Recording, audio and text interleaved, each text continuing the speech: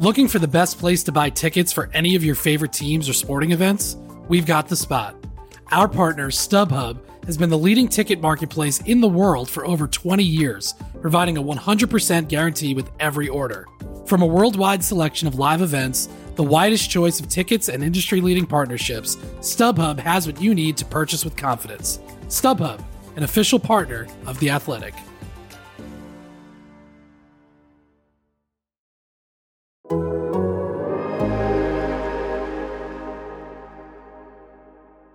Bird to your mother, it's time for another episode of Birds with Friends. Just some high-flying, ran fast vertical stems and professors from Penn watching eagles eat and pray like Pazookies on birthdays. It's Philadelphia, Marissa, Bo, and Zach kicking it. Cooler than 3 penguins till Zach runs off with his valet keys. He's a real nuanced goose. Pull up a branch, get loose. It's time for some juice on some Birds with Friends. The early bird gets the worm, but prefers getting turned like a turn on some Birds with Friends. Marissa, Bo, and Zach are here to squawk. Don't miss the mistress talk on some Zach, for the 4th time in franchise history, the Eagles are going to the Super Bowl. Eagles Chiefs are ripe with storylines.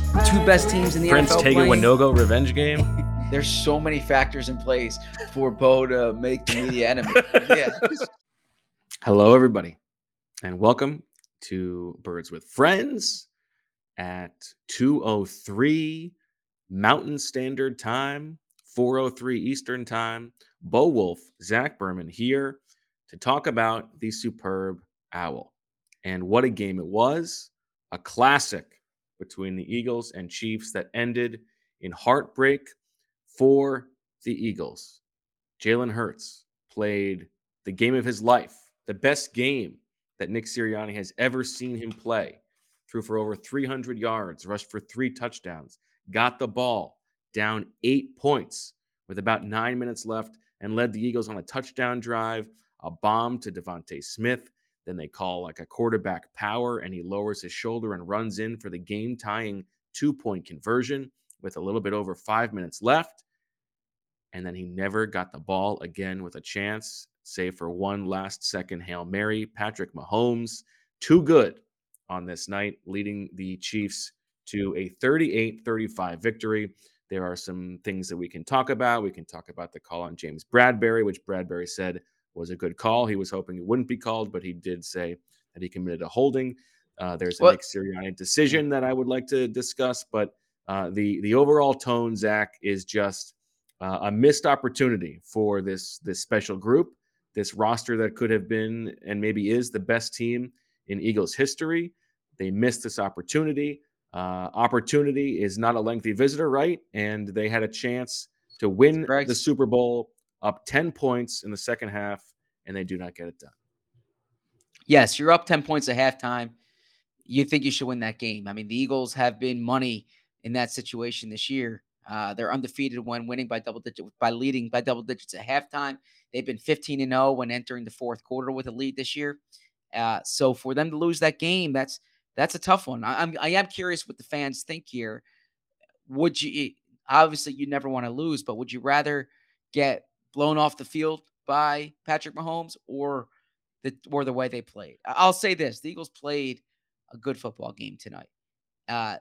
Patrick Mahomes is the best player in the NFL. He's the MVP, and he was terrific in the second half. The Eagles made some errors that, there were some questionable decisions, and then defensively in the second half, they did not do nearly enough. They did not sack the quarterback. They didn't do anything.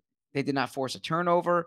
The Bradberry call was unfortunate there because, look, Bradberry, he did not say it was a good call. He said it was, he said he pulled the jersey. He tugged at the jersey, right? So he says that's what happened there. Sometimes you get away with it. Sometimes you don't there. People can have debate about whether that's a flag that should be thrown on 3rd and 8.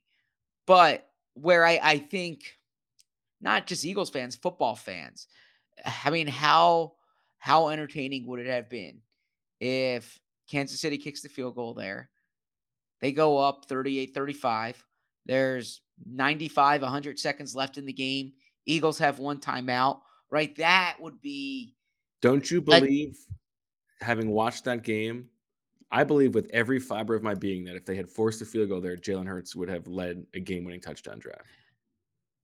I mean, Jalen, the drive when Jalen was down 8 was just such a good answer.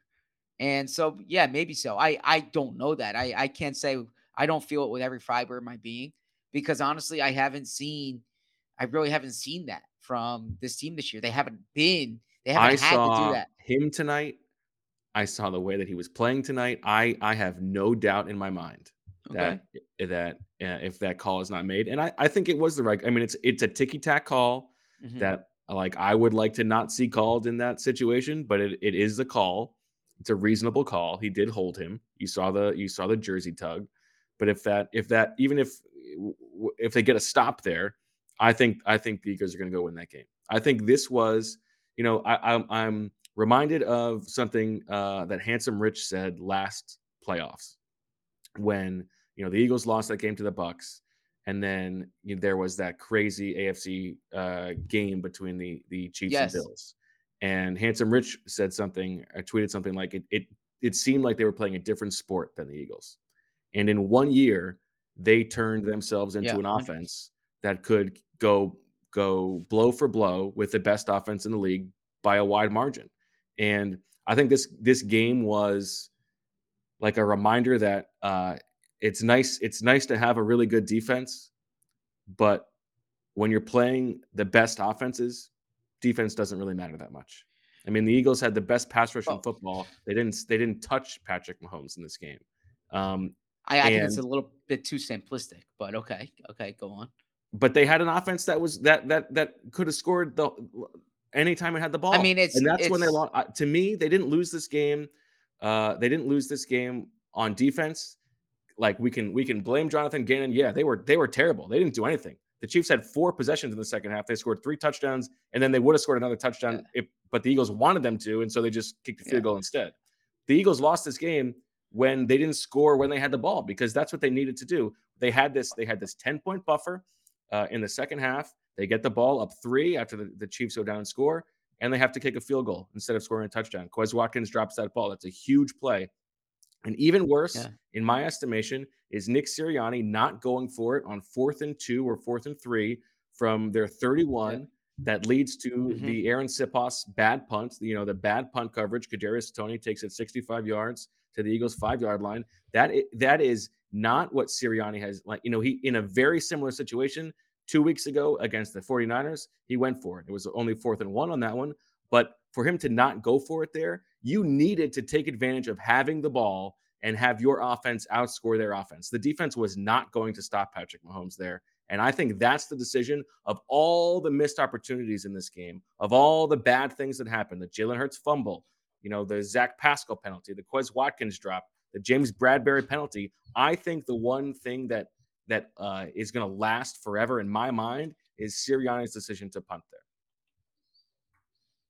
I know it's something you're harping on, and the 4th down bot certainly said to go for it there. I think he should have gone for it. I don't think it's as pronounced as you make it seem. I mean, you're suggesting it's almost as if they win that game if they go for it. I don't know what it was a bad punt in that situation. I do want to circle back, like I mean, what the happens if they notion that, don't get it? The Chiefs but score like, touchdown, well, let's just just like circle. they did. But that's the thing. You don't know that, Bo. Like you're saying as if it's a foregone conclusion. In the first half of the game, they scored a Chiefs punted touchdown on twice. every drive they had in the second half, Zach, and it was so easy. I understand, but it's not a foregone conclusion there. They scored a touchdown on a drive when they had the ball at the 5-yard line, right? I mean, if you really want to include, the drive started at the 5-yard line. Let's not like, that's selective. When they had the ball on the, let's see here. I agree. Mahomes touchdown Mahomes when was they had it on the outstanding in this 25 game. and on the 25 and on the 25. I want to circle back to, and again, this isn't the argument we should have in this game, but you say like defense doesn't matter. Literally, the last time Patrick Mahomes was in the Super Bowl, the big takeaway was what defenses do, and Kansas City structured their entire offseason because of what the pass rush did to them in that game against Tampa Bay, right? So again, I think that's a little bit of like you have the conclusion in your mind and you're using the the evidence to try to I'm support sorry. the Were you not conclusion. watching the same game I was? I mean, we were Was 2 rows apart because you got a front row seat and I was in the 3rd row, so it's possible that okay. you had a different angle on things. I mean, that's ridiculous. No, so I think that yeah, in the second half of the game they couldn't stop Mahomes. Mahomes was terrific.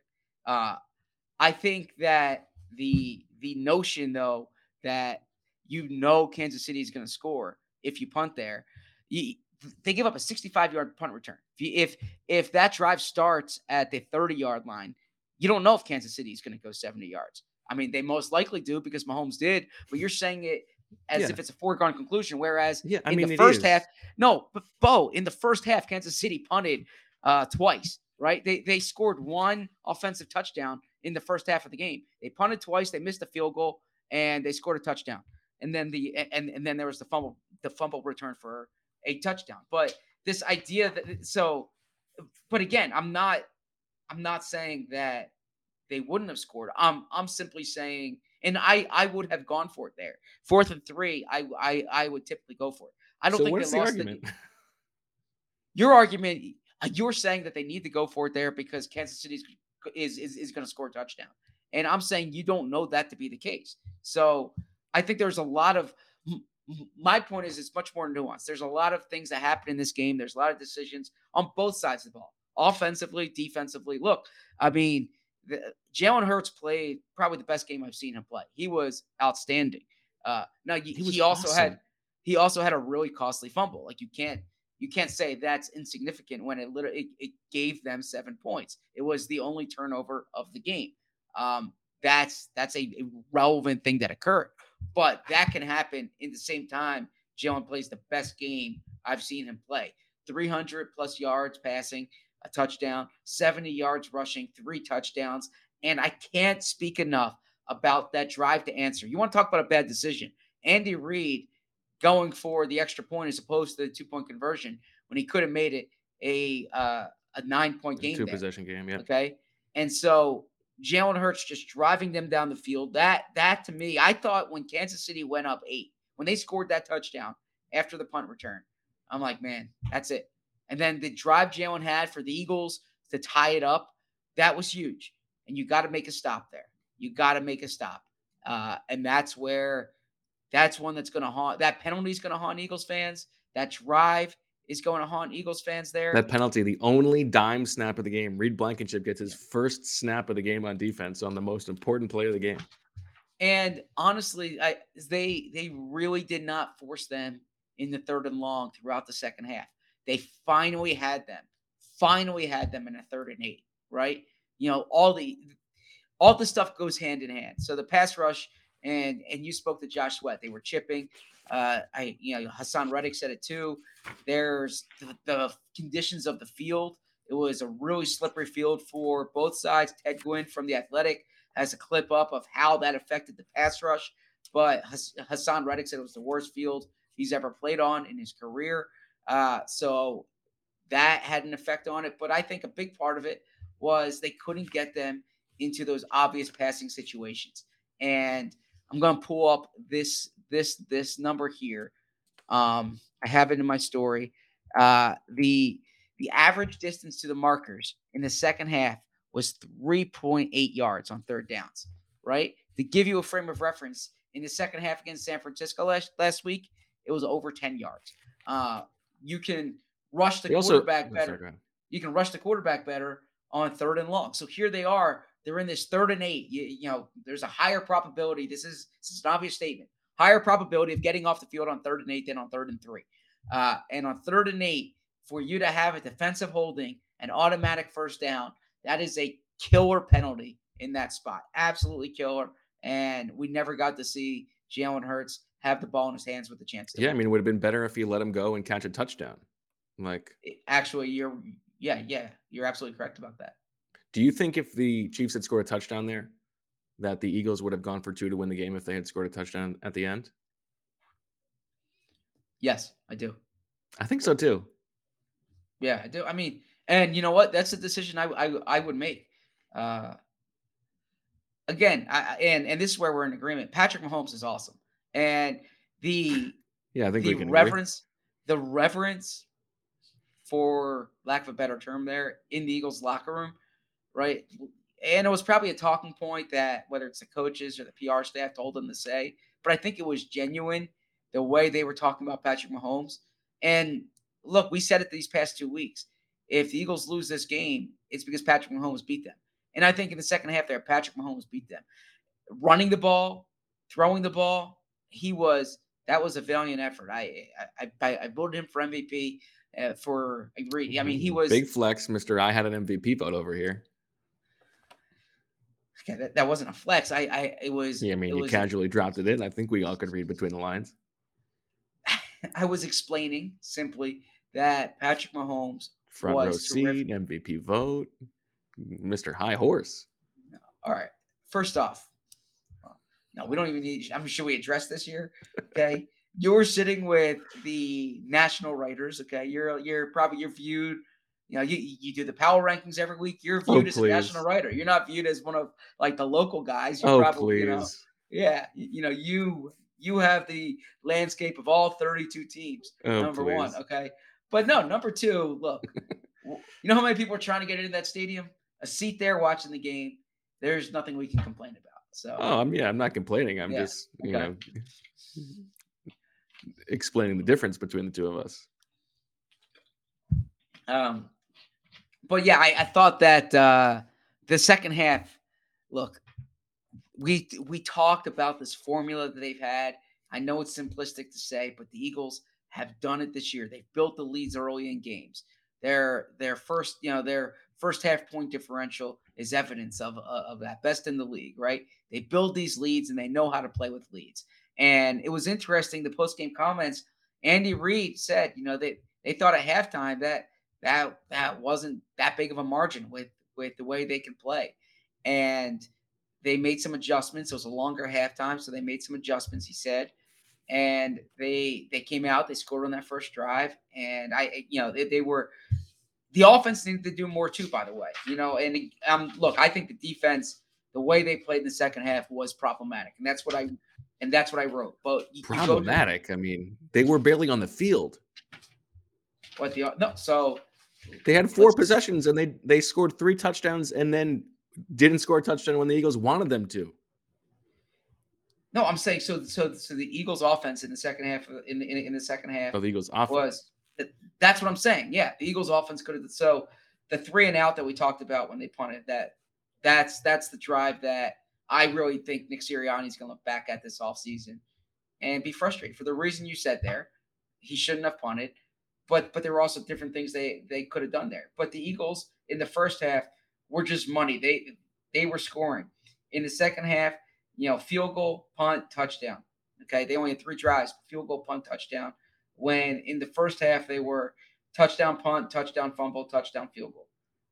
So to have that 17-play, 65-yard drive in the start of the second half for them, and they get 4 first downs, but then it stops at the 15-yard line. You got to punch that in. This is a game where you need touchdowns, not field goals. Yes. And look, that was that buffer. They had that. That's why you felt good at halftime, up 10. Not because Mahomes couldn't come back, because that he could, but it was in the hands of your offense. If you could, it's easier said than done. But if you could score touchdowns every time you had the ball, they couldn't come back. The game was over. Like that was in your hands. And that not converting there was huge. It obviously it made it a 3-point game to a 6-point game, and that a 6-point lead is not enough. Eagles were 3 of 5 in the red zone today. The Chiefs were effectively 4 of 4. They were 4 of 5, but that 5th one were 5 of 5. Yeah. So we can say 5 of 5, 4 of 4. However, I say 4 of 4. Why? But Pacheco could have just run in for a touchdown. The Eagles were letting. They won that red zone possession. They got what they wanted out of that red zone possession. It's just it's one of those where like Vegas takes a bet off the books, right? Because of the complicating factors. It's kind of like I take that one off the books almost. But 4 of 4 otherwise. And look, we talk about it. Those are 4-point plays, right? When the Eagles are in the red zone 5 times and they go 3 of 5, okay, that's that's 8 points that they leave on the board. Yeah. Okay. When Kansas City goes 4-4 or 5-5, right? They're not leaving points on the board. So I think that jumps out to me there. So everyone has a part in this, and special teams. Like again, we can circle back to this. You can't give up a 65-yard punt return in the second half of the Super Bowl. You can't. It is inexcusable. It's a major blemish on Michael Clay's unit. It's a major blemish on that entire that you just can't do that in that situation. I mean, that's true. Like they had, their job is to not let that happen. 100, like they failed in their job. That's bad. But in like in the effect on the outcome of the game, I find it very like unmoving because I think that the Chiefs would have scored a touchdown no matter what. It was literally the longest play of the game.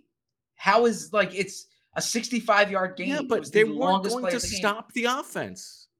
Like, yeah, we can separate bad job by special teams from like cost them the game.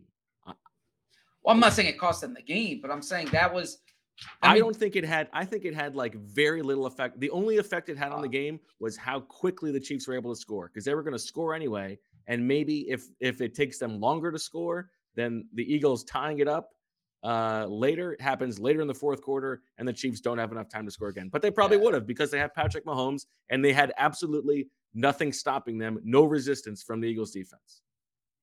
They had no resistance on a 10 I think the two things that really surprised me about this game. Wait, I mean, you keep saying they scored every drive. You're talking about 2 drives. They had a 3-play, 5-yard touchdown drive there. You got to take that out. 4 drives. One of them was the short one. The other 2 were long 75-yard touchdown drives, and the other one was a 75-yard would-be touchdown drive at the end of the game. Okay, fair. But I'm saying you just can't put. I think you're minimizing this punt return. Any play that is a 65-yard gain, you can't. If Patrick Mahomes threw a 65-yard pass, you would say that's the biggest play he's thrown, right? So you can't I wouldn't. I would say that's just another Patrick Mahomes pass. They were going to score no matter. They were going to score on every possession. Okay. They were. Okay. I mean, except okay, yeah. But where except I do agree with you, I'm saying except for those 3 possessions in the first half where they did not score on, right? But we all were like, we have been watching Patrick Mahomes his entire career. I agree. Like we're in agreement on this. Mahomes was incredible, and the Eagles needed to do more there. But I'm simply saying that 65-yard return that was. If the defensive line had been getting pressure on Patrick Mahomes, then maybe you would think that they could force a turnover, right? Then the special teams gaffe is a bigger deal. But they didn't even hit him. They had no sacks. So if you had to guess what his time to throw in the second half was, what do you think it was? In the second half alone? Mm-hmm. I don't know. It was like I saw that it was like 2.48, I believe, on the game. Yeah, it was 2.23 seconds in the second half. The fastest he's ever thrown the ball in the second half. Or the fastest he's thrown it all season. So that was part of it. And there's a lot of, but the bottom line is the Eagles got outcoached in this game. Yeah. So, oh, sorry. I apologize, Marissa. My desk is wobbling and I'm hitting the mic and it's making for bad audio. I apologize. Yeah. So wobbly desk guy over here. Let's go back to before week 1. And I asked Jonathan Gannon what he wants to see better. What he wants to see better from this defense this year. And he says, affect the quarterback and take the ball away, right? That's what they need to do better this year compared to last year. And they've done it throughout the season. This is the first time all year when they did not have a sack or a takeaway in a game. And you saw the result. Defense did not play a good game at all tonight. They played against the best quarterback and the best offensive coach in the best head coach in the NFL. But they needed a better plan. And I thought, Do you know You know, that Patrick Mahomes' EPA per dropback against the Eagles is his best against any team? hmm, it doesn't surprise me. So I'm thinking the 2017 game in Kansas City. No, that was Alex Smith. It's That just was 2 Alex Smith. games. Oh, okay. It's So just it's 2 just games. last It's year. just And last year okay. and this year. But Okay. that tells you a little something. I Yeah. mean, it's Yeah. maybe there is something about this game. That's a good point. Yeah. Yeah. This defense was bad. This defense was not good tonight. The special teams was bad. And well, the offense was good, but they needed to finish drives in the red zone. You talk about situational football, that I needed to be think better. I think the thing that really surprised me about this game is the way that the matchups along the line of scrimmage worked out. And Interesting. obviously we had the expert breakdown from Michael Dunn on Friday, and the two things that were really surprising to me were maybe the most surprising was the Eagles' inability to run the ball outside of Jalen Hurts. Kenny Gainwell, 7 carries for 21 yards. Miles Sanders, 7 carries for 16 yards. Boston Scott, 3 carries for 8 yards. Meanwhile, Jalen Hurts had 15 for 70. Jalen Hurts himself accounted for 90% of the Eagles' offense in this game. The Chiefs did something up front. I'm not smart enough to tell you what it was watching live, but they did something up front to really halt the Eagles' running game.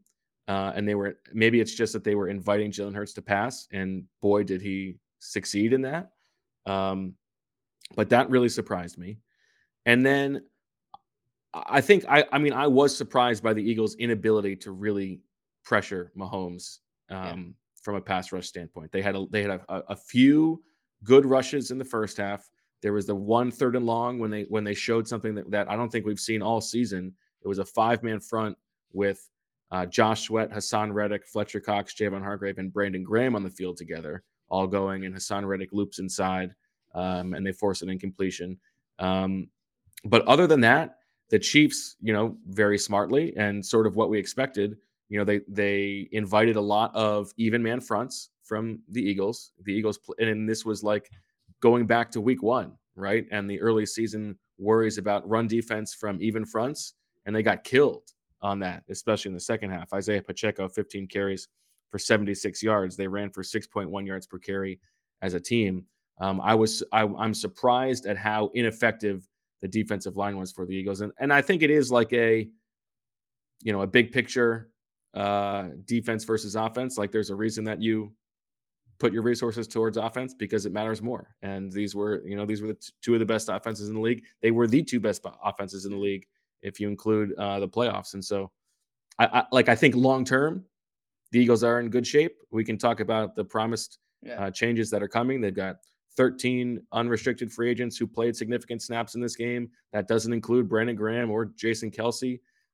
They've got maybe Jonathan Gannon and Shane Steichen both leaving for head coaching jobs.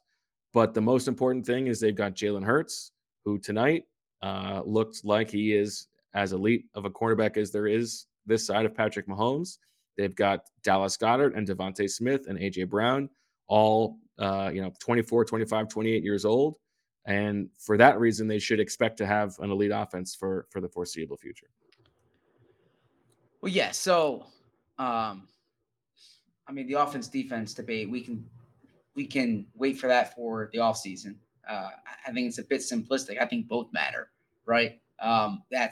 But your point about Jalen Hurts is spot on. And I want to read this quote here from Nick Sirianni, where he says, after the game, you look at this game, and that was good for the NFL in the sense that the 2 best quarterbacks in the NFL played against each other on the biggest stage in the biggest lights.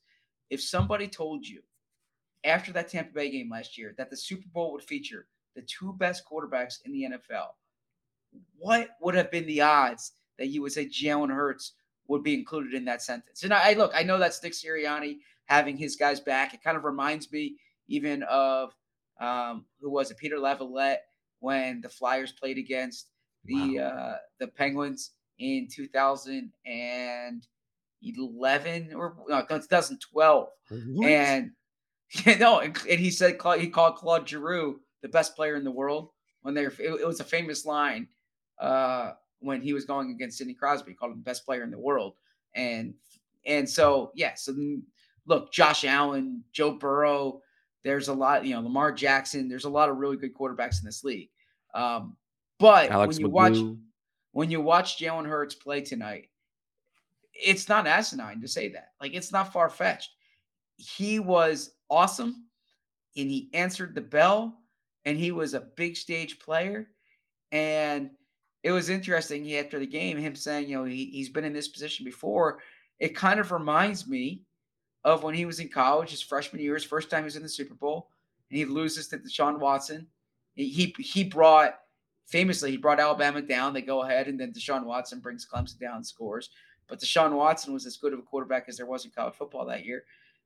So yeah, it reminds me of that. Like, the fact that Jalen Hurts is going toe-to-toe with Patrick Mahomes, that you can leave the game saying these are the two best quarterbacks in the NFL, and it doesn't sound like crazy hyperbole. That shouldn't make Eagles fans, man. It shouldn't make Eagles fans sleep better tonight, because, like you said at the top, opportunity is not a lengthy visitor.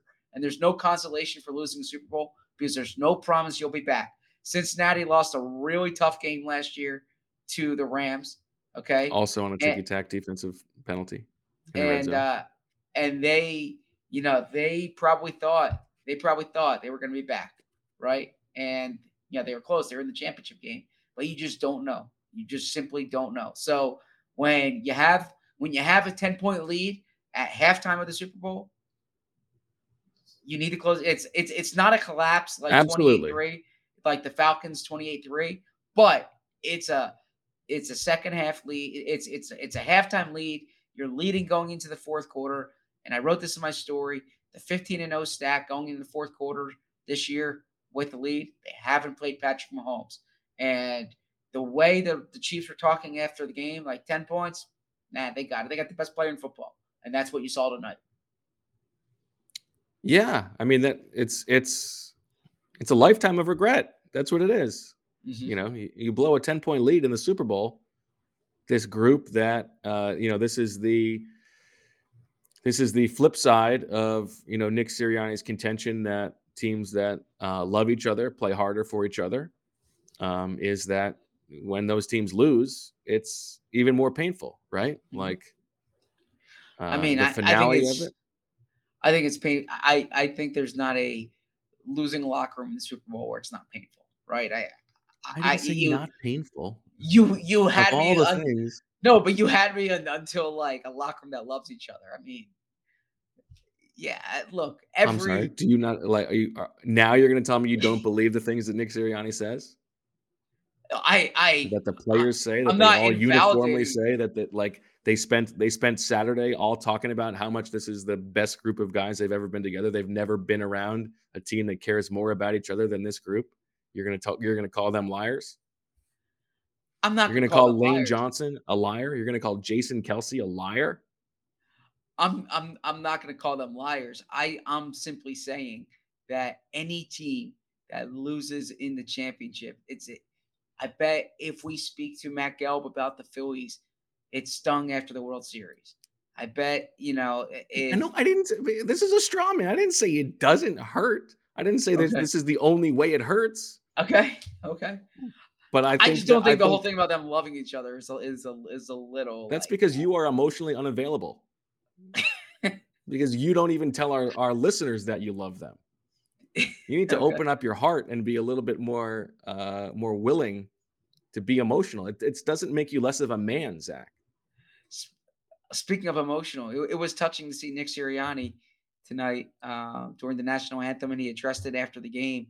We all saw the tears streaming from his eyes, and he talked about, you think about all that it took to get to this point, and all the people, and he thought about his wife and his children and his brothers and his father. I thought that was very real, and that was touching. And that's where I don't know if he really loves those people. I don't know. I think anybody would cry during the national anthem of a Super Bowl. Well, literally, not everybody cries during the national anthem of a Super Bowl. You have Who's to say? Who love is such a strong word. I don't you know. have you have 57 years of evidence, and you have a whole like if it it wouldn't even be a point of discussion if everybody on the sidelines cried during. I was simply saying this. I probably shouldn't have corrected you there or disagreed with you, but my point is that regardless of the chemistry here, when you work as hard as something as NFL players work, and you and you spend, I mean, every single day since late July thinking about getting to this point, and it is so hard to get to the Super Bowl, and you're winning at halftime, and you're winning in the fourth quarter, and you're sitting there, and it's like it's just back to zero. And how do you climb back? How do you climb back to the top of that mountain? It is daunting. It is It's daunting. exhausting And too. Yeah. yeah, so that you genuinely feel for them in that locker room because that's a tough situation. But that's Well, and football. I mean, One it's team such a wins, one missed, team loses. it's such a missed opportunity. The roster was so good. It was such an impressive mix of young and prime and old. They were extremely healthy, which is unlikely to repeat. They had the fortune of only having to play Daniel Jones and Brock Purdy in order to get to the Super Bowl. And they had a 10-point lead. Like, it doesn't mean that they'll never get back, but the odds are that they won't get back. Just the math of it. I think you can feel good about the future of the roster and the future of the team because the offense should be good because Sirianni seems to know what he's doing. But there are so many variables of things that change now. The roster, the coaching staff. You have the extra games, and so you have less of an off season than other teams. There's a million things that change. And like that's the regret. This was as good of a chance as you will get. Yeah. And there are no promises. I do think that it's like Jalen Hurts seems like the kind of guy, like he said he's been here before. I think you can trust that he's like able to shepherd the locker room to care about the right things moving forward. But guys like AJ Brown, maybe next year he won't be quite as happy to not get the ball as much, because everybody was sacrificing for each other this year, and it didn't quite work out. And who knows what happens as time goes on. The same for Dallas Goedert or whatever. It's just there are millions of variables, and so like that's what the regret is, that this was it. You had the shot, and you let it slip through your fingers. Yeah, it's more your latter point there that because you didn't go for it. What's that? Because you didn't go for it. I mean, it's amazing to me that you think that's more of a reason for losing a game than a fumble that's returned for a touchdown or a 65-yard punt return. But that's neither here nor there. The 65-yard punt return, it doesn't matter to me. No, the fumble return for touchdown is a huge play, but they rebounded from that to go up 10 points, and so like I'm not going to cry over that. Okay, but so then after that. So then, by the way, the one that they didn't go for, they rebounded from that to tie the game at 35. So, right by but the they same could have logic taken the lead. No, but the same logic, like in terms of them rebounding, they were still in this Right. position. They tied the game when they could have taken the lead instead. Yeah. That's a big difference. Well, I mean, there's all sequential. You don't know how it would have occurred if they score there. You don't know what would have happened. Yeah, what Kansas City obviously, but then why could you argue about the fumble then? We don't know what would have happened. Now, the fumble, by the way, another like a bit of a small nitpick on Sirianni, and maybe this is a Steichen complaint instead. They had 2nd and 1 there, and you think here's a chance to take a shot, right? This is the analytically supported thing, and they just call sort of an underwhelming run up the middle to Kenny Gainwell that gets stuffed. And then Isaac Seumalo commits a false start on 3rd and 1, and that's what leads to the Hurts fumble. a very bad play by Hurts, very sloppy. Yeah. But I think from a general perspective, like the execution in this game from the Eagles was not perfect, right? You had the Zach Pascal offensive pass interference that killed a drive in the first half. You had that Sayamalu false start. There were a couple other just like minor execution things that they were not fully buttoned up for. And in a game where, obviously the margins were super thin, those all mattered. Yeah, I probably come down a little harder on the fumble than you do, because look, if you go up 21-7 in the second quarter, I mean they were driving, right? They've been rolling offensively. They have the second and one. They're in Kansas City territory there. And by the way, Sayamalu's false start on a quarterback sneak. That's a bad penalty there. That's a Really bread bad. and butter play. You can't go back to 3rd and 5. But the Eagles were driving there. And if you go up 21-7 in the second quarter of a game, I think it's a different game at that point, right? So yeah, that's that. Now the only thing is that Kansas City would definitely score. Well, I mean, seriously though, like if they go up 21-7 and the Chiefs come down and score a touchdown, and then they get the ball back at the end of the first half, or at the beginning of the third quarter, it's 21-21. Like, yeah, I mean, Kansas City's offense was not moving the ball particularly well. That's in fair. the first half of the game, and they were moving the ball well. They just didn't have the ball very much. They had to punt once. They punted twice. Okay, in the first half. Twice. Yeah, they punted twice. Yeah, they missed a field goal, punted twice.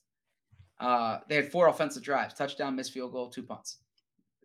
If you're the Eagles, you take that, right? Against definitely. Patrick Mahomes. So that now where I think that I think nuance is required when you talk about that fumble, because it was a bad play and a really bad result. It was poorly blocked too. Yeah, but Jalen Hurts was still amazing in this game. And so that's where I think this notion that lost them the game. No, they're only in this game because of the way Jalen Hurts played. 100%. So I'm not. The throw he made to Goddard on the sideline, unbelievable. The catch that Goddard made there. The catch that Goddard made, unbelievable too. Yeah. The throw he made to Devontae Smith on the one that was a catch but then overturned, unbelievable throw. The throw to Quez Watkins was a perfect throw. Quez Watkins sort of slowed up on his route and then it doesn't get to the ball. It was a perfect throw. That was a huge play. That's if we're talking about like regrettable plays, that's towards the top, because that was one that ended up in 3 points instead of 7. Yeah. The throw to the touchdown to AJ Brown was a very nice throw. And that was an awesome play by AJ Brown, sort of faking out Trent McDuffie. He made Jalen Hurts. The pressure coming from his left, fake to the right, and then loop back around to the left. He doesn't usually do that very often. He did that twice in this game, and one of them led to a beautiful throw to Dallas Goedert, moving to his left. He made another throw just off his back shoulder for like a 4-yard gain to Dallas Goedert. That was a perfect throw. He was on fire. He was awesome in this game. And the point you made about Quez is a good one. That was a pass that needs to be caught, and that's like an under the radar position to watch this offseason, because if you're looking at the Eagles here and Jalen gets better every year, right? And now he goes into his 3rd year in this offense, new offensive coordinator presumably, but I imagine they'll keep it in-house. So there's a degree of comfort, although we did see with Carson in 2018 that doesn't always mean progress, right? But that's Jalen keeps getting better, and you have AJ, Devontae, Dallas Goedert, like this young core of pass catchers. It changes your entire offensive outlook going forward. But if you and Quez had a good year last year, I think he took a step back this year. If that's a spot where you can upgrade, it just makes the offense even more dangerous. So I would see if slot receiver is something that they pay attention to this offseason. Yeah, I think probably more likely in the draft in the middle rounds than they can't really afford to pay a veteran wide receiver. Yeah. Mm-hmm. And now, two pigeons bemoaning the fact you can stream DirecTV satellite-free. You see this? A family watching baseball on DirecTV with no satellite dish in sight. Let's heckle them. You call that changing the channel? Choke up on the remote, buddy. I hope getting all these games on DirecTV makes up for your mother not pre-chewing your sunflower seeds. DirecTV has the most MLB games. Call 1-800-DirecTV. Claim based on total games carried on sports networks. Sports availability varies by zip code and requires choice package. Terms and restrictions apply. As you've probably heard by now, we've teamed up with BetMGM this season. We'll be using BetMGM lines to make all of our picks, and we'll have special offers for our listeners each week. If you haven't signed up for BetMGM yet, use bonus code The Athletic, and you'll get a 1-year subscription to The Athletic, plus up to a $1,500 first bet offer on your first wager with BetMGM. Here's how it works. Download the BetMGM app and sign up using bonus code The Athletic. Make your first deposit of at least $10. Place your first bet on any game and claim your voucher for a 1-year subscription to The Athletic.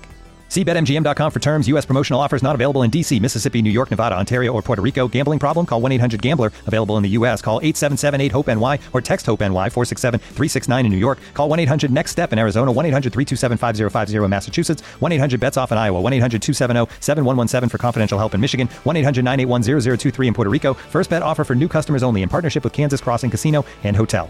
Don't forget, if you haven't signed up for BetMGM yet, use bonus code The Athletic, and you'll get a 1-year subscription to The Athletic, plus up to a $1,500 first bet offer on your first wager. Okay. What else would you like to talk about, Zach? Well, there's so much to discuss here. As far as the game itself here. How do you feel about Jonathan Gannon relative to the defensive performance in this game? How much do you place blame on him? Oh, well, he's the defensive coordinator. So if he gets credit when they play well, he gets blamed when they play poorly. That's the gig. And Jonathan Gannon did not coach a good enough game tonight. I wouldn't overreact to it because look, I have these numbers in front of me here by chance from the story that I was writing. Patrick Mahomes, when he faced, San Francisco, which is the best defense in the NFL. Let me pull that up here. Actually, he went 25 of 35 for 423 yards, 3 touchdowns. Right. When he faced Buffalo, which is a good defense, 25 of 47, 338 yards, 2 touchdowns. Only threw 2 picks in that game. Cincinnati, he's played well. Good. So point is that Patrick Mahomes does this to teams, right? Patrick Mahomes, there's a reason why he's the MVP. There's a reason why we talk about him as the best player in the NFL. But Jonathan Gannon's defense needed to do more. And I don't subscribe to this Sirianni talking point that they basically gave up 24 points because I'm kind of in between you and Sirianni. It was a long punt return, but you can't discount the opportunity cost of what would have occurred had that punt return not happened, right? And then if Kansas City gets possession instead of Jalen Hurts fumbling, you don't know what would have occurred, right? So I don't say 20, they only allowed 24 points. But I thought that the second half, Kansas City made adjustments. And there were things that they were doing in particular in motion, in the red zone. That's great. 2 touchdowns, guys, just wide open.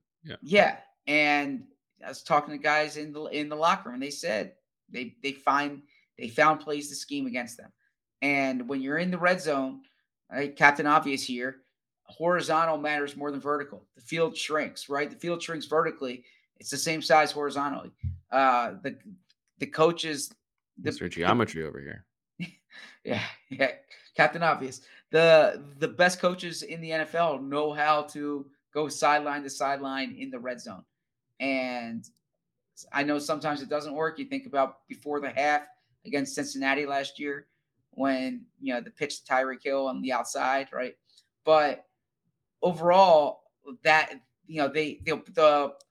the Tony touchdown in front of us where there was, they bring him in motion and they bring him back out and Darius Slay continues running and Tony's just wide open. The Sky Moore touchdown along the left side.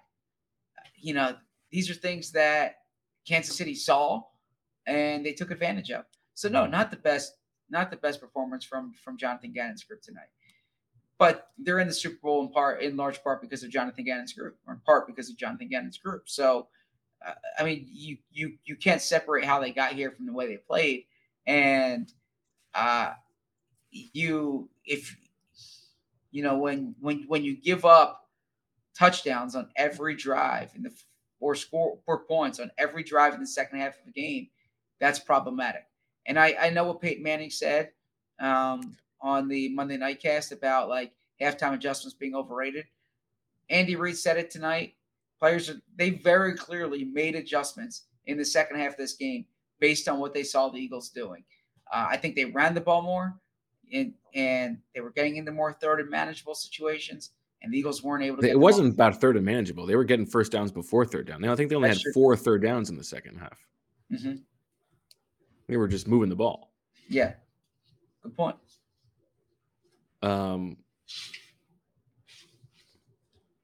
Speaking of geometry and middle school subjects, since we were in State Farm Stadium today, last time we were there, as you mentioned as we walked out, was Dicker the Kicker. I'm wondering if you've had a chance to catch up with Mr. Gonzalez. I have not, but it is interesting thinking about that game. All right, thanks for selling that. No, so I'm curious. Look, you can go micro in this case, or you can go big picture. He's in New York, isn't he? He is. Mike Rowe is in New York. Okay. Does this? We talk about how opportunity is not a lengthy visitor. You don't know if you'll get back, right? They also were one of the last 2 teams standing, and I think this is a successful season by almost any measure. Yeah. No how do you think this season is viewed in retrospect? I think it's thought of as the ultimate disappointment from maybe the most talented team in franchise history. Really? So you think this is ultimately looked at as a disappointment? Yeah, I mean, I think like relative to the preseason expectations, obviously they exceeded any reasonable expectations, but once you get to a 10-point lead in the second half of the Super Bowl and you lose, that's a disappointment. So right there is I guess the nut of my question, because I thought the crux of my question, whatever phrase you want to use. Bo, stop it, please. That is an expression, correct? Yeah. It's like what's in the question. So I thought if they lost to San Francisco last week at home in the NFC Championship game, then you look back and you say, what a missed opportunity. Yeah, I think before the playoffs, we said anything less than making the Super Bowl would be a disappointment. Yeah. But I think you get to the Super Bowl and you play against Patrick Mahomes. And look, it was the obvious statement all week long that we were joking about. The Eagles are the better team, but Patrick Mahomes is that good. Well, I would still say that. I think the Eagles are the better team, but Patrick Mahomes is that good. And he is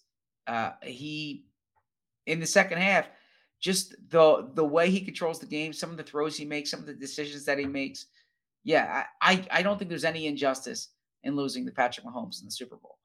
I do think that you look back as a big missed opportunity because when you have a double-digit lead, you need to preserve it. But I still it's all about the context of it. Yeah, but I still think this season's looked back on, and you say, man, it's probably looked back on. I'm sorry, it's late for us too. We've been rolling, we've been going today. Only 2:55. This is I think it's very comparable to Cincinnati last year. Now, Cincinnati wasn't the number 1 seed, so they weren't considered like the favorites going into it. But Cincinnati last year, you saw this quarterback develop into a superstar. You have a chance to win the Super Bowl late in the game, and you have all these young players, and you say, you know what, you got there, you had a shot, and you're going to be back. Now you don't know if you're going to be back. There's no promise there, But I think that there's a lot of reasons to look back at the season as excitement as opposed to disappointment. Yeah, I mean, the most important thing that happened this season was Jalen Hurts became a franchise quarterback, and that is not going to change. I mean, No, I the think most important thing that happened this season is that they punted the ball in 4th and 3. Now I'm messing with you. I mean, in the end, that is Yeah. on They a micro level, it is.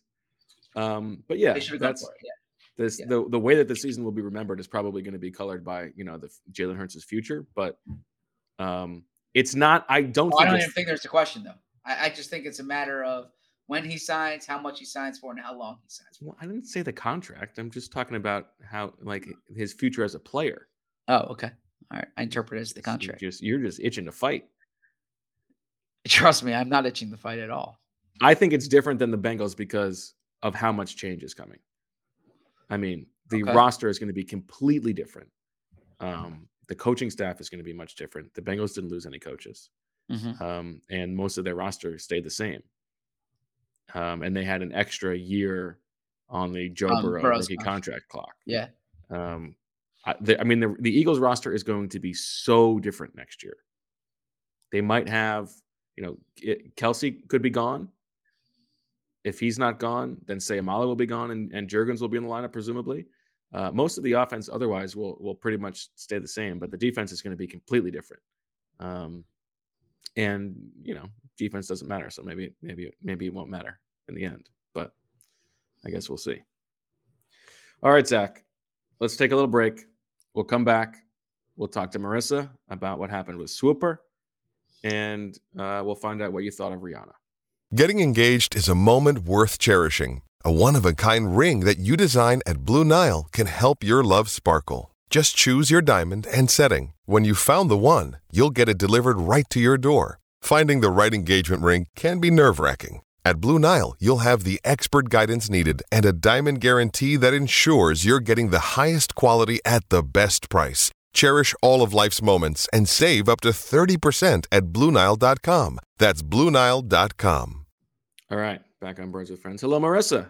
How are you? Good morning, everyone. Good morning. I'm doing good. How are you guys doing?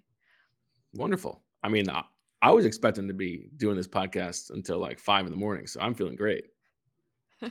I'm doing well. It's been a long week, but proud of our work this week, and I'm excited to cover what's ahead this offseason. I was saying before we started, you guys deserve such a big shout out, and not to be gassing you up this late, but it wasn't just this week's coverage. This all started in, training camp, and you guys have done such a good job, sacrificed time with your family. And I think the listeners appreciate that. And it's been awesome to see. And I feel for the listeners. I'm like so sad this wasn't a victory pod, but like you said, Jalen Hurts is the future of this team, and good things to come, hopefully. So, well, thank you for that sentiment. I also. We don't need to make this the gassing up party. I'm not guessing anything. Well, I will say Marissa's a huge, integral part of everything I want. 100%. But then number two, and the data shows this, that the offseason coverage, the offseason writing, the offseason pods are oftentimes more popular than the in-season work. So, in essence, our work is just beginning right now, right? And the Eagles, as Bo alluded to, this is not one of those static off seasons, right? This is not one of those where they pick up and they say, all right, we'll see you at training camp. This is one of those where every week, every day in March and April, there's going to be something going on, and looking forward to covering that. Sounds exhausting. We'll be in Indianapolis in 2 weeks. 2 weeks. For the Combine. We get there 2 weeks from Sunday. At least Marissa gets to go this time. Yes, I will be there for that. So at least we'll all be together. But 2 weeks, you guys deserve a little breather in that 2 weeks. But yeah, it's crazy. It doesn't stop. So the coverage will only continue. Yeah.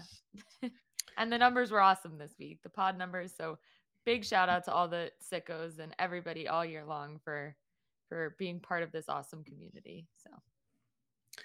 Some people were asking about Jason Kelsey after the game. I wanted to read the quote from what he said about potential retirement. Hold on, let me pull it up here. He said, you try and weigh whether you think, one, you can still do it at a high level, two, whether you want to do it. I think that's the big thing. It's a grind. And I know that I can still probably come back and perform at a high level, a good level. At the end of a season is not the time to make a decision, for me at least, about next year. Because right now I am fully exhausted, mentally, physically, emotionally. And it's getting harder every year. I'm nowhere near the player I used to be. And Jalen Hurts makes all of us look a lot better and makes my job a lot easier. Wow. It's only going to go the other way. And whether you can be accountable to your teammates and perform at that level and mentally have the energy to be the difference maker that I feel I am in that regard, you just gotta, all that stuff will factor in. So, very interesting. We'll see. He takes his time. Although he doesn't have like that much time this time around because there's like a bonus scheduled on his contract like the day the league year starts, which is like going to be too pricey. So if he is coming back, the Eagles need to know and they need to restructure his deal. He basically has until the beginning of March, right?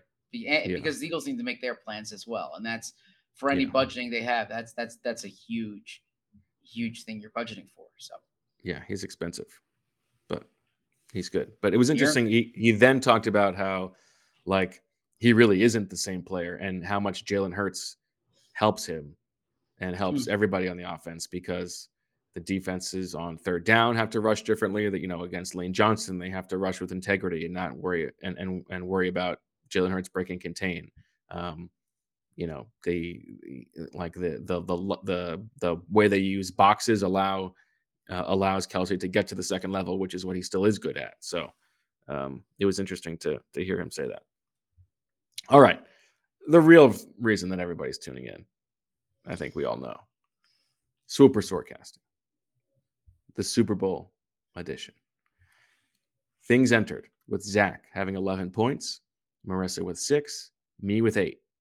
That means, and there were 8 points at stake. What was it? Oh, 5 points at stake. Oh, okay. Oh, that's it. Oh, Okay. Because there was the last one was a carryover. Okay, that's what I thought. I thought he said something else too. 5 points. I was like, you're taking advantage of the 308 of the 303 start time here. Yeah. What? He said 5. We thought you said the F word. Yeah. Zach, the Eagles force a fourth quarter turnover. You know, maybe if they hadn't given up a 65-yard punt return, you would have got that. I know that's what you. That's why you're so angry at that play. Well, more plays, more opportunities to do so. Okay. Right. The Eagles score in the final minute of the first half. Boom. Bingo, bango, bongo. One for you. The Eagles win the turnover battle. Did not happen. And you had a halfie with Marissa on the Eagles win the game. So 1 point for you. Marissa, each team will run at least one play on which the ball is on one of the 3 football logos on the field. I was looking for this. I don't think it happened. I don't even think it happened once. Yeah, I don't think it did either. I mean, I wasn't paying like super close attention to that, but I wasn't charting it, but yeah. Yeah, but I didn't see it either, unfortunately. The MVP is a non-quarterback. Zach, what was the MVP voting process like? Very smooth, honestly. You send an email to 2 people in the NFL once the game ends. It's just an email? That's interesting. I thought it would be like some kind of form you got to fill out. It used to be like that. Now you send it once the game ends. And I took the job seriously and picked who I thought was the most worthy person for it. Okay. The MVP is a father. Marissa gets a point. Patty Mahomes. How much did Marissa spend on that one? 6. Money well spent. Good job. Although I was really, in that first half hoping that my Jalen Hurts one, the one person I didn't really cover there was Jalen Hurts. Yeah. And I thought that was going to hit. And I was like, you know what? It's for the sickos. It's okay. That's right. Well, you would have got Eagles win the game. So in the end, you might have got, it might have been worth it. You have the Deniz. There is a sort of fight which needs to be broken up by an official on another player or another player on special teams. No special teams fight. Nope. And the Eagles defense allows a tight end to have at least 9 catches or at least 116 yards. And I thought that Kelsey was tracking towards this. He was. But he ended up with 6 catches for 81 yards. Yeah. So you don't get it. So 1 hit for you. On to Bo. Mike McCarthy is no longer the Cowboys head coach. I was a leftover. Didn't happen. A player on either roster will be caught watching Rihanna during halftime. Now, I noticed, right when the lights came up from Rihanna, Jake Elliott and Aaron Sipos were out there. Working. They weren't watching. If they were already out there, though, they must. It's not like they were. It's not like they were looking at the ground. I think this was based on Evan McPherson last year, literally sitting, watching. Yeah, but we said that if we saw it, that they were out there. Why don't you go to the other ones, Bo, and then we'll decide if we need to come back to this one. Yeah. Exactly. One of the following 3 things will happen: a mirror play, a coward's draw, or a knocked over pylon. I did not see a knocked over pylon. There were some plays towards the corners of the end zone, but did not see that. There were no coward's draws, but in the third quarter, or maybe the fourth quarter, somewhere in the second half, Jalen Hurts from the Eagles, from the Chiefs 46, completed an 8-yard pass, a quick pass to Quez Watkins from the 46 to the 46.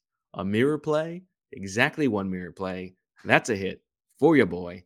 1 for Bo. The special teams fight will somehow involve Josh Jobe. Didn't happen. The Eagles have more punt and kick return yards than the Chiefs. That would have happened until the Kadarius Toney 65-yarder. See, Zach, I'm the one who should be upset about the long kickoff return, the long punt return. I'm the one who it actually affected. The game, it had no effect on. Me, I'm the one who lost there. Didn't happen. The Eagles win the explosive play battle. I think this actually might have happened. I'd have to look. I will have to check it because it's by the Sirianni formula, which is 16-yard pass, 12-yard run. No, 10-yard run for Sirianni. 10-yard run. I think this might have happened, but it's moot because I also hit. Bo correctly predicts at least one of Zach's submissions from Friday's episode. 2 for Bo, 5 points for Bo, 13 points on the season. At least somebody won tonight. Congratulations. So mid-game, when I'm like tracking what's going on in Swooper, Michael says, well, I think Bo deserves to win because he was like crushing it in the regular season. And I looked at him with this look of disgust on my face. Like, are you serious? Like, you're not Michael's even absolutely for me? right. We needed the meritocracy to win out. He's like, yeah, but the playoffs, you had all these extra points and all this stuff, and Bo crushed the regular season. He's exactly right. And I'm like, oh my God, get out of here. So, yep, congrats. And I did it with a turkey deficit in the Super Bowl. What a performance. I'm the Patrick Mahomes here. I learned from Bill Belichick, when you win, say little. When you lose, say less. Right? So I'll say less. Well, that's actually interesting you bring that up, Zach, because I thought it was notable in the postgame locker room when James Bradbury is standing there, for 15 minutes talking about his penalty and not saying it was a bad call, saying it was the right call. When he didn't say it was the right call. He said he committed a penalty. Yes. Yeah. He didn't say like good call, official. He said like sometimes you get away with it, sometimes you don't. Okay. He said he was hoping that he wasn't blaming the refs. No, he said he was hoping they would let him ride. Right. And it didn't happen. Okay. Then I'll continue with the point if that's okay. When TJ Edwards and Jordan Mailata and Jason Kelsey, they're all asked about the field. And Mailata says that, it was like a slip and slide to some degree, but both teams were playing on it. It had no effect in the game. Like the accountability of it, the being a good loser about it.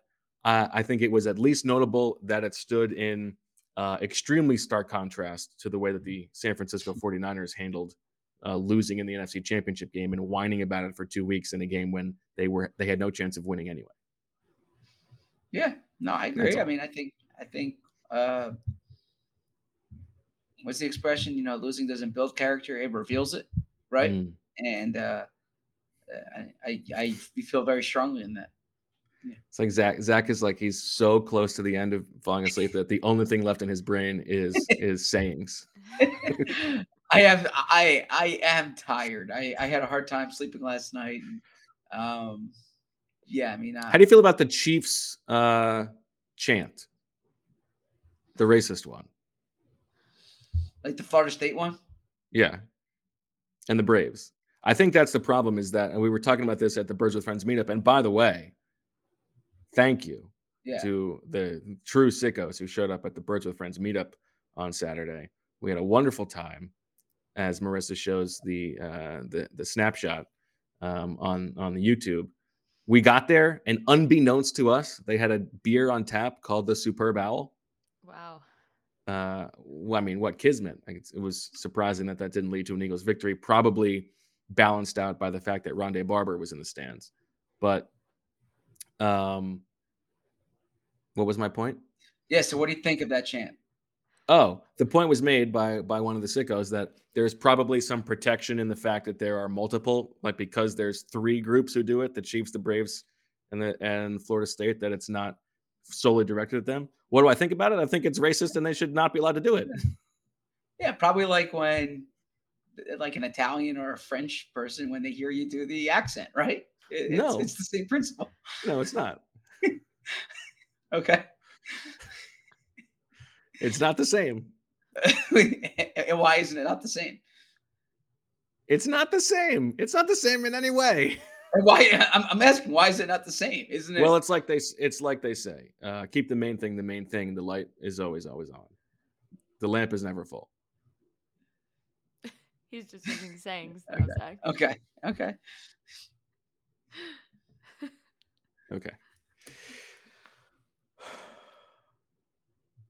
I guess we've got a long time to talk about the roster changes that are coming. Yeah, but have to go over that now. But there is one thing. I am tired, but there is one thing we really should discuss here. Okay, this morning, Adam Schefter from ESPN and I think the NFL Network guys as well report that Shane Steichen is going to get hired by the Colts.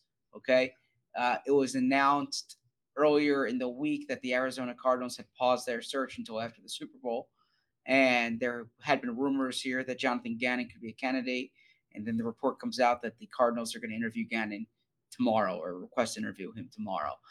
There's a very real possibility that the Eagles could have 2 new coordinators next season.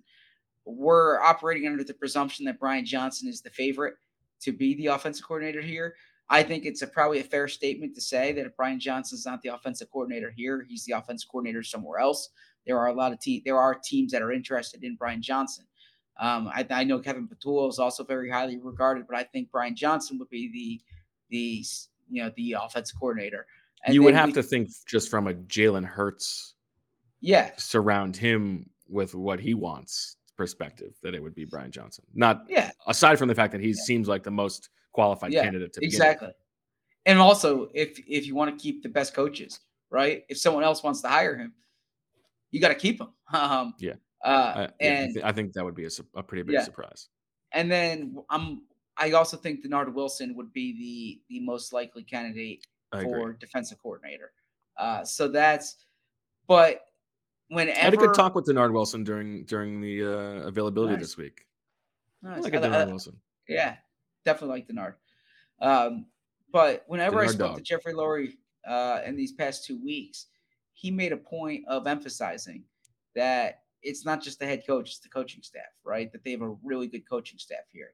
And I think we've seen this is a good coaching staff. And so with Andy Reid, with Doug Peterson, the brain drain, for lack of a better term, was something that they fought. And look, Frank Reich was a big loss for Doug Peterson.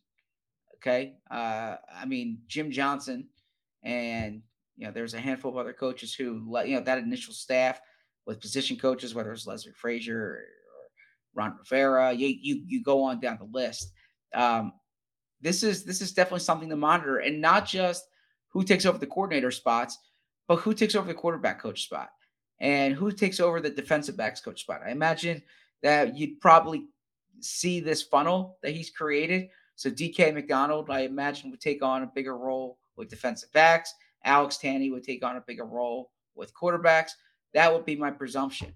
But it's definitely something to monitor here because they're going to have some staff openings, and you're curious, Shane and/or Jonathan. If and we don't know if Jonathan gets that job in Arizona, or even if he wants the job in Arizona. So maybe the defense stays relatively status quo. Or if Jeffrey Lurie makes some kind of, he makes it worth his while to stay. A Josh McDaniels type situation, right? But the other thing to watch is, does Shane Steichen take coaches with him? And you hear all the time there's this understanding that you don't poach from the staff you are on, but we talked about this before with some of these contracts being up, and when Nick Sirianni came to Philly, Jason Michael came and Kevin Patullo came and Jonathan Gannon came. So I would definitely be mindful to see what occurs there. But this is going to be a big next few weeks in terms of coaching moves, and the Eagles are a little behind on that. But the fact that there are still 2 openings to be filled in the NFL, there's going to be a lot of movement. So Shane Steichen, it certainly seems like he's going to Indianapolis, and that's like we heard so much about second year with a play caller for the first time since high school, and there goes year 3. It'll be a new offensive coordinator, right? So even if he's got familiarity with Brian Johnson. Yep. So, all right, Zach. Well, what a ride it was. What a ride it was. That's for sure. Are there any sayings you'd like to leave us with? Well, I mean, there's generic ones like the best is yet to come. But no, I would say I really think the next one, right? Like that's what you're focused on when you say when Tom Brady was asked what his favorite Super Bowl was, and he said the next one, right? And we're only as good as our last podcast. This podcast probably could have been better, right? I don't know how. I was you're only as good as your next story. So, but no, I say this. Zach, you had an unbelievable playoff run. I don't want to make this the Mutual Appreciation Society. This is just about you. You had an unbelievable playoff run. Your Super Bowl week was prolific. You killed it. You should be very proud. It's nice of you to say. And I love you. Thank you. It's not my coverage; it's our coverage, and our coverage needs to be really strong here for these next few months because this is such a big. Well, because we have very aggressive sub goals. That as well. If you are if you don't yet subscribe to The Athletic, or if you want to get a subscription for a friend, click on an article. I'm publishing nudes. That's really my only shot. Not of myself. I mean, that's not going to get. That's even weirder, bro. Yes. I think that's a good time to sign off. That's the only way I'm going to hit my goal. No, presumptuous of you. I think people are subscribing to that. I said not of myself.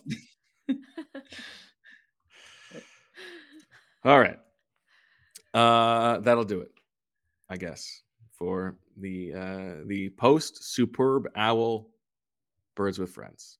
We'll probably be back like tomorrow. Who knows? The Eagles are going to have locker room cleanout on Tuesday. So actually, literally, we will probably be back tomorrow. Yeah. And then we're probably going to hear from Sirianni and Howie Roseman on Wednesday or Thursday. So maybe we'll be back also Wednesday. Or maybe we'll just wait until after Wednesday, give ourselves a little bit of a break. Marissa, if you want to write the power rankings, let me know. You really can't be doing that, right? There's a power rankings on Wednesday. So let's see how that goes. Okay. That's why he was studying with the National Writers. Big flex. I was like, "Hey Zach, did you see that pass?" No. He's like, "Sorry, I can't hear you, plebe." No. Up on Mount High. No, he turns the Mike Sando on one side and like Bill Roden on the other side. Actually, D'Orlando Ledbetter was on my right. And he's like, can you imagine those local guys only got to follow one team? Goodness. I'm here ranking 32 teams. Yes. Yeah. Could you imagine what their subscriptions are when yeah. So please. You're voting for MVP. He's literally higher up than us. Yeah. So well, I'm sure the listeners will be excited to read everything you both have this week. Thank you. Yeah, no, it's gonna be a fun off season. So in the spirit of Howie Roseman, when the plane landed in Tampa last year, and Howie, you're gonna drive recklessly home with barely. Howie didn't wait to defrost it. He stuck his head out the window and was just kind of driving that way. He couldn't wait for the offseason to begin. My plane lands in Philly tomorrow through Indianapolis, and on the flight tomorrow, I will be doing off-season planning. So there's going to be a lot of good stuff to come, and you can read it all on The Athletic and hear it all on Birds with Friends. And in the spirit of Nick Sirianni, after they landed back from Tampa Bay, I'm going to sit here on this podcast for an hour, just waiting for somebody to come pick up Zach McPherson. So stick around, everybody. You think I'm kidding? I hope not. Aren't you? You guys can go. I'm just going to sit here. Doesn't your flight leave in like 2 hours? My flight leaves in 5.5 hours. Oh, okay. Wow. I go to sleep? Do I try to get 2 hours of sleep? It might be worth it. A little cat nap. Just set lots of alarms. Yeah. Because you did make a bet about who would miss the. Yeah, that's true. Yeah. We are gonna have to revisit the quackatology to see, because I don't think I made a new media enemy this week. Yeah, I was gonna say we didn't talk about that all week. I think the seating chart was his media enemy. Yeah. No, it did work out fine. Yeah. It was nice to sit with a Sando. Hobnob with Mike Sando. Yeah, please. I got radio in 2.5 hours. So let's wrap this up. So you are staying up till 3:30 to work, and instead of waking up for your flight, you're going to wake up for your radio hit. I hope they pay you well, man. When you make, I know they do. I mean, big bucks over here. When you make a commitment, your word is oak. So your word is oak. One last one. Thank you. Okay. All right. Well, that'll do it for the 2022 Eagles season. Nothing to say about 2023. For Jalen and Nick and Britton and Marissa and Zach, I'm Bo. We thank you to all the sickos. We thank you to everybody. We're sorry that things didn't end in a more celebratory fashion, but keep the main thing the main thing. My word is oak, and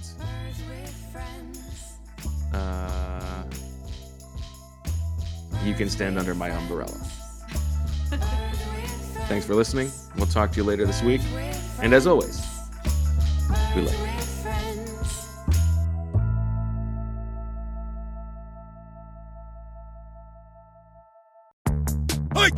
Hey, football fans, this is Diana Rossini from The Athletic.